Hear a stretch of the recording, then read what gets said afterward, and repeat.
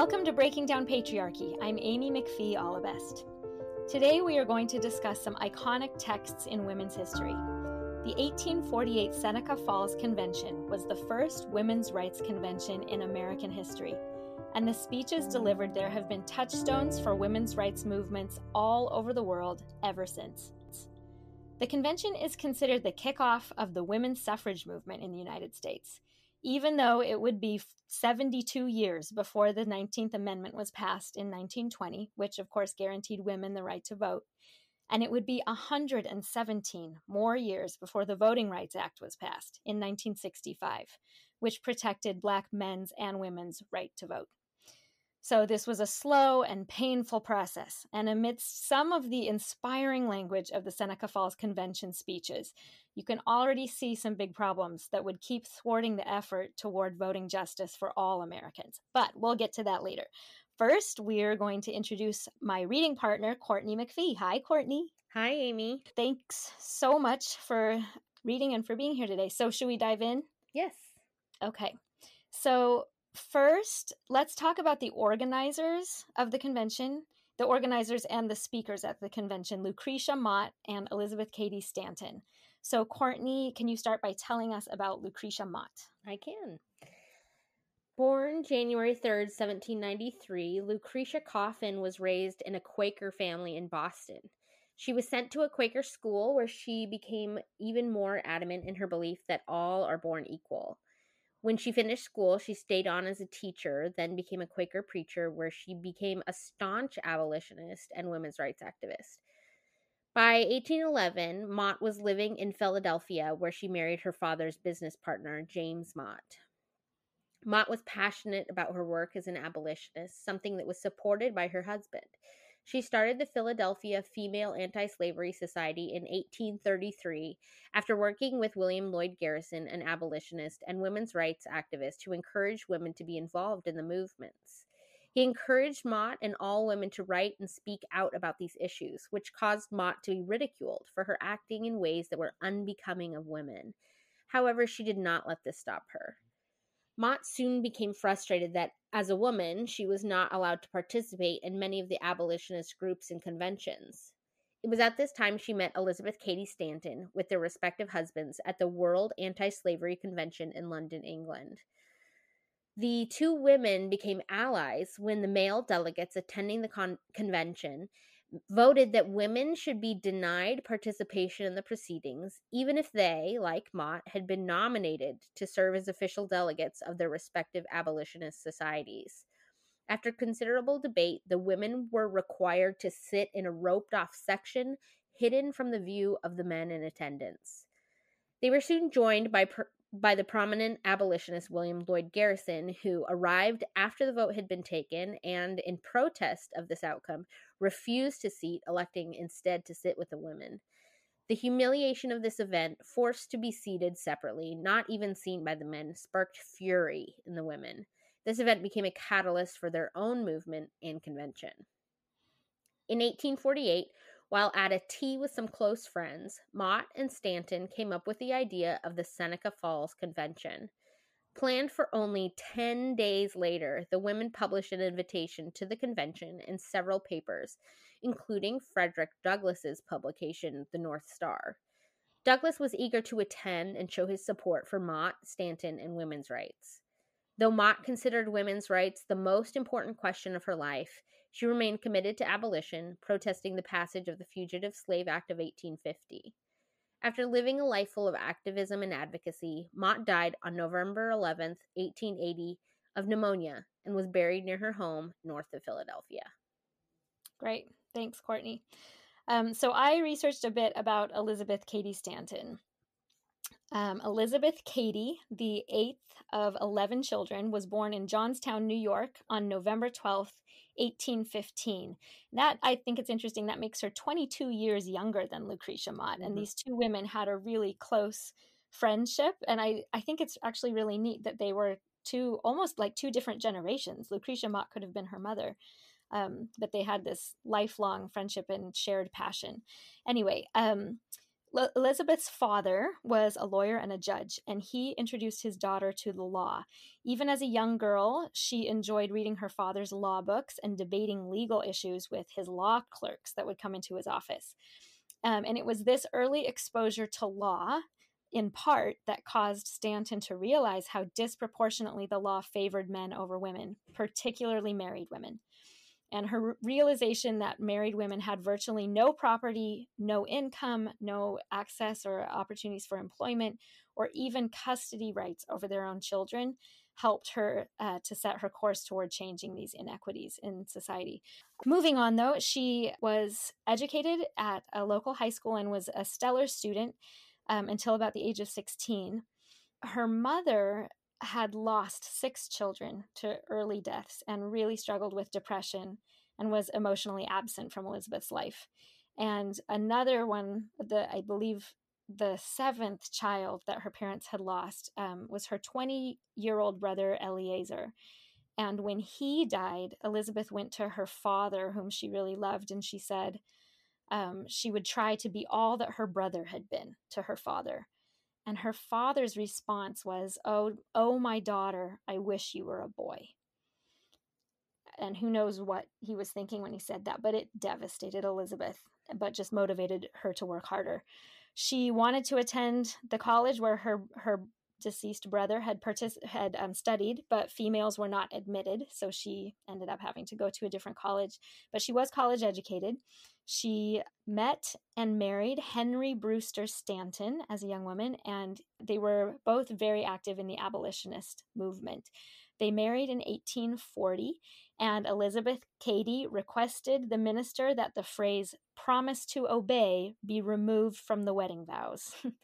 And she later wrote, quote, "I obstinately refused to obey one with whom I supposed I was entering into an equal relation." End of quote. The couple had 7 children, and again, they worked fervently in the cause of abolition. And then, as Courtney mentioned and told the story, the 2 of them went to London for an anti-slavery convention. That's where she met Lucretia Mott, and that propelled the 2 women toward the women's movement. So now I think let's jump into the texts, Courtney. So we chose to read the transcripts of some of the most important speeches given at the convention. So, Courtney, can you give us kind of an outline of the 3 speeches that we'll be discussing today? Sure. So there were 2 days of the convention, and we're looking mostly at the first day. This is when only women were present. They didn't allow men to come until the second day of the convention. So first we have the Declaration of Sentiments. It's a really powerful document which was modeled after the Constitution stating the rights of women. So it's a really neat kind of adaptation of the Constitution to cover women's rights. Mm-hmm. The next document we're going to cover is the resolutions. These were a set of actions that women wanted to fight for. The most well-known is Resolution 9, which boldly stated that women should have the right to vote. The resolutions were put to a vote among the women, and all but the 9th passed. The women were a bit scandalized by this resolution for suffrage that Stanton and Mott had kind of snuck in. So after the 9th resolution failed to pass, the organizers of the convention had Frederick Douglass speak, and then it was followed by the keynote speech by Stanton. So both appealed to the audience to pass the 9th resolution. Those speeches held sway. And when the resolutions came up to a vote after, all 11 resolutions, including the 9th, passed. Wow. Okay, and so then it was really Frederick Douglass that changed the momentum of the convention, it sounds like, because the 9th resolution didn't pass. With the keynote speech, by Stanton. So those 2 things working together are really what helped the 9th resolution pass. Okay, that's amazing. Okay, perfect. Well, that's a great setup. So Stanton takes the American Declaration of Independence and Constitution as a starting point and applies it to women. And so she evokes the language like word for word. At the beginning, she says, when in the course of human events, it becomes necessary and to make a big change, right? And follows it with, we hold these truths to be self-evident that all men and women are created equal, etc., etc. So after the introductory paragraph, which uses that language as a template, she then takes on the project really of breaking down patriarchy, right? Of going through a lot of the policies and laws and cultural practices within the culture and breaking it down and saying this is unjust one by one. She begins with it kind of a foundation that sets up all of these points that she's going to make, where she points out that men have always placed themselves in the position to make rules for women, and from that position of power they've restricted the rights of women. And here's a quote from the Declaration. It says, "The history of mankind is a history of repeated injuries and usurpations on the part of man toward woman, having in direct object the establishment of an absolute tyranny over her. To prove this, let facts be submitted to a candid world." And then she just goes one by one. She says, "He has never permitted her to exercise her inalienable right to the elective franchise." So basically, he's denied her the right to vote. "He has compelled her to submit to laws in the formation of which she had no voice," evoking Abigail Adams, of course. "Having deprived her of this first right of a citizen, the elective franchise, thereby leaving her without representation in the halls of legislation, he has oppressed her on all sides." And then she just goes on and on with very specific things. "He has made her, if married, in the eyes of the law, civilly dead. He's taken from her all her rights of property, even the wages she earns," which of course really was the law under the laws of coverture. "In the covenant of marriage, she's compelled to promise obedience to her husband, becoming, to all intents and purposes, her master, the law giving him power to deprive her of her liberty and administer chastisement," which means like physical beatings, which were legal in the United States. Oh, I just looked up the year of when beatings were officially like banned in the United States. I feel like it was right around 1920 that it was still legal for a husband to beat his wife. Yeah, I know. Courtney's making the head exploding. Yeah, I feel like I have flames coming out of my face. Yeah, it's terrible. Anyway, so it goes on for a long time. You can look up, this document is on the internet, easy to find. And I mean, all of these points are really, really compelling. She talks about how women can't go to college, women can't go into certain careers and professions that are more prestigious and more invigorating and make more money, like theology or medicine or law, that she's ruled over by the state and by the church and has this subordinate position. She wraps up this section by saying, "He has endeavored," meaning he as in man, right? Like in general. "He has endeavored in every way that he could to destroy her confidence in her own powers, to lessen her self-respect, and to make her willing to lead a dependent and abject life." So the next portion of the convention is the resolutions. And this is a list of action items. And there are many, many important ones. And it's really worth looking up this document online. It's really short, easy to read. And there are a lot of important resolutions, but I'm only going to highlight one. And that is this. Here's the quote: "That the women of this country ought to be enlightened in regard to the laws under which they live, that they may no longer publish their degradation by declaring themselves satisfied with their present position, nor their ignorance by asserting that they have all the rights they want." She says that women have basically a duty to enlighten other women, to wake them up. Okay, so let's proceed to the next portion of the document, and that is the keynote address. So Courtney, why don't you take it away? Great. So the keynote address was given by Stanton.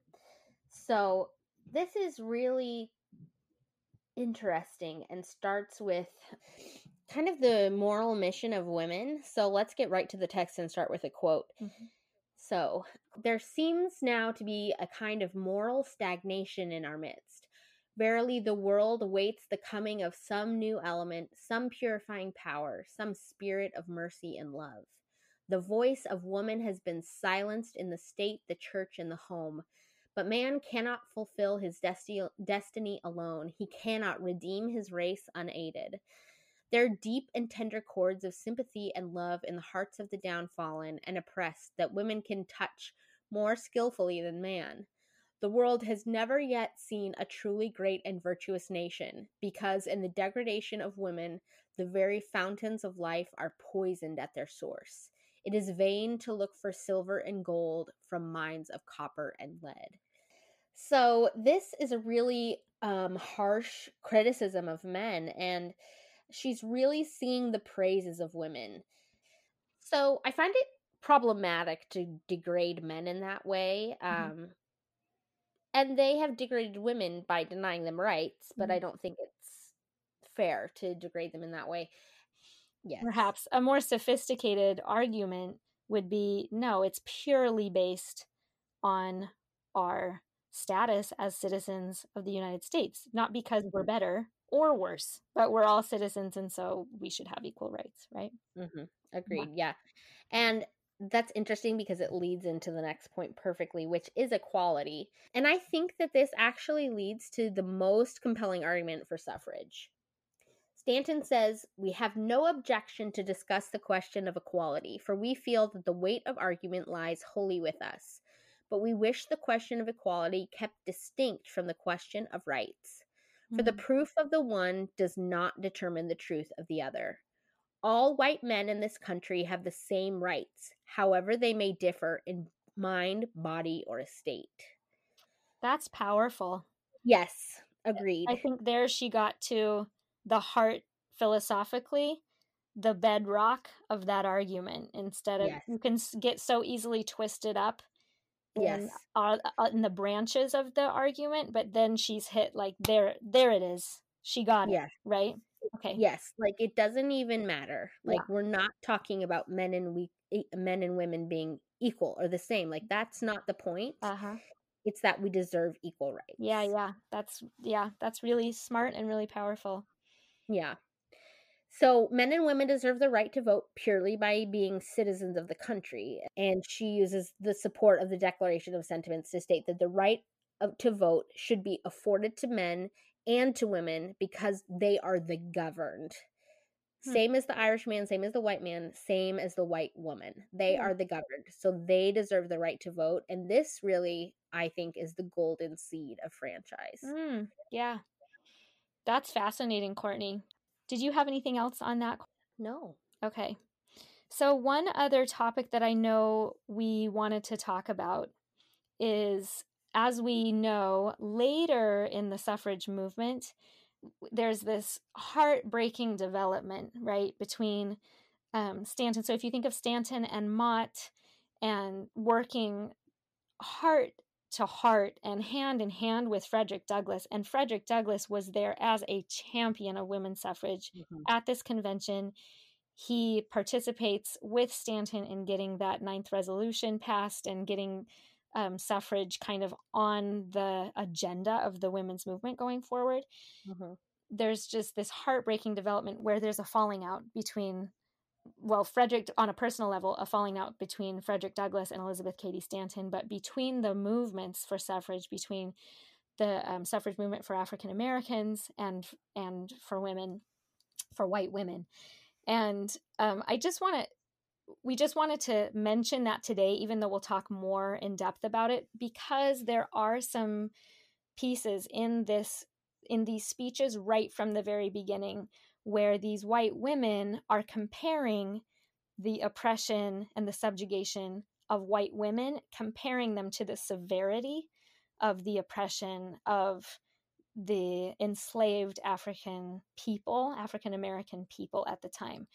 And so the way I kind of think of this is that at the Seneca Falls Convention, you have Douglass and Stanton and Mott kind of looking at each other like, yeah, we are all oppressed.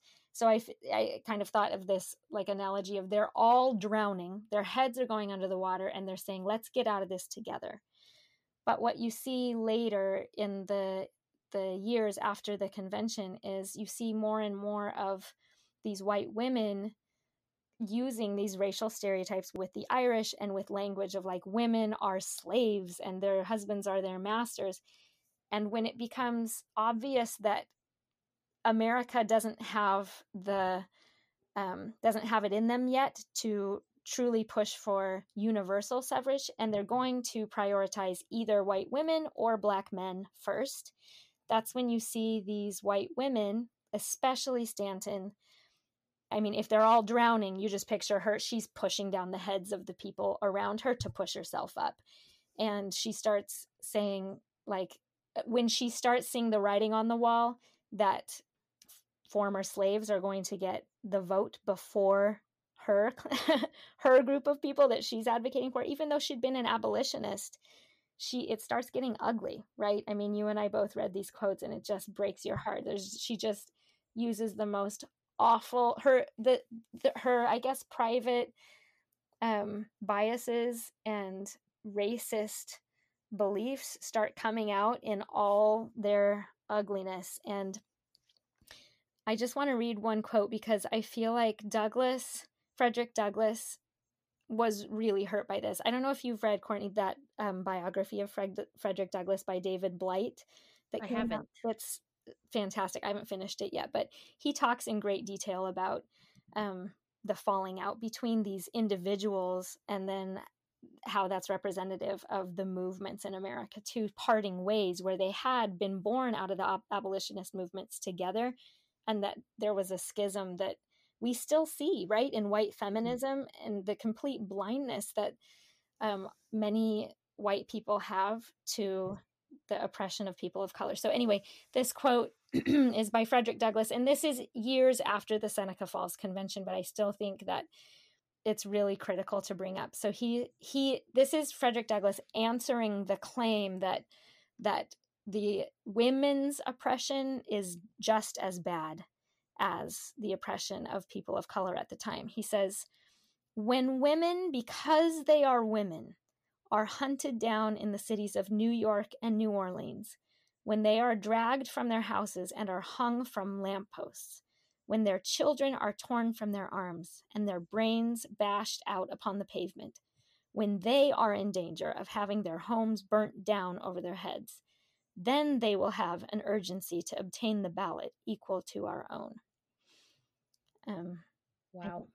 It's pretty powerful. Like there's really nothing else to say about that. And I think as a white woman myself, often I have the tendency, just as I'm puzzling through these issues, to compare systemic injustice, to compare different manifestations of systemic injustice to each other.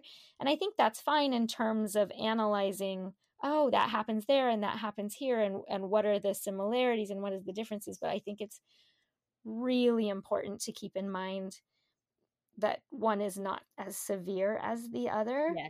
Mm-hmm. And to remember the intersections of different people's identities, and how any white person is a white woman is in a position of privilege because of our whiteness, and it's a very different experience. Mm-hmm. Did you have something that you wanted to say about that? Or just that, you can say that white women should have the right to vote. That's true, but to compare it to the way that enslaved people were being treated, I mean, there's no comparison. No, there's not. There's no comparison. That's right. Well, that just about wraps it up. Was there anything else from these documents, or just maybe kind of a summary of the things that we read? Courtney, what are some of your takeaways? So I just find these documents really exciting because they really were the first and most public declaration for women's suffrage. And I really found the discussion of equality and morality really interesting, and also a seed that was nurtured in second wave feminism as like the mold for women's role in the home being cracked. And I think Stanton and Mott really paved that way with this convention, this first huge women's rights convention. Yeah, I agree. And I think that was my takeaway, one of my takeaways too, as I think back to when we read Gerda Lerner earlier, and how women have been struggling, women all over the world in every time period have been struggling alone. And we have women writers who wrote brilliantly and scathingly and intelligently about the injustice that they were experiencing and that they saw in their societies. But because there was no collaboration between women, it never got passed on to future generations, as evidenced by our conversation earlier, where we're like, nope, we've never read these documents. We haven't had exposure to this. And yet these women's thoughts and feelings are recorded over the centuries. And so this moment is so powerful because you finally have women who were reading a declaration of their feelings and their thoughts and like you said, the resolutions of here's what we're going to do about it, to an audience of 300 people. And on the second day, an audience including men and women. And finally, there was a movement that was actually going to change things. And I just think, though it is flawed in the way that we look at it, in the documents flawed, the movement as it progressed was terribly flawed. But this was the first step in this process. And it got the ball rolling that would pick up momentum and continue to change the world in ways that we are still feeling today and that are still relevant today. So, absolutely. Well, thank you, Courtney. This has been really fun. It was such a pleasure to record this with you. Oh, thanks. Thanks for being here.